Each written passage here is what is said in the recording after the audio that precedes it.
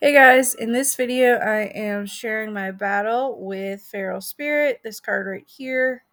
It is a sneak card. I rented at level 6. I never play life. It's probably my least favorite element, but I do really like sneak. And when I play sneak, I like to play multiple sneak cards. So I've also got Stitch Leech, and I've got Uraeus with the poison. I used Zenith Monk as my tank because this was I think 21 mana battle. He's my favorite low mana tank. I used Sulfine just as a meat shield, and then I used Venari Crystal Smith as my tank heal. So let's see what happens, and I'll slow it down a little bit.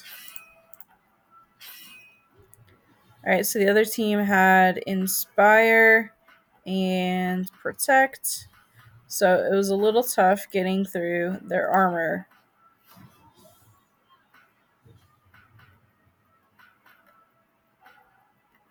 Alright, so far so good. Lost one of my sneaks. Beat up their chicken. Alright. A couple of their cards down now. And that heal is just doing awesome. So here's where I started to get concerned. But luckily I took out that card. This is a really, really good tank that they have in place. And so here's where I got really concerned.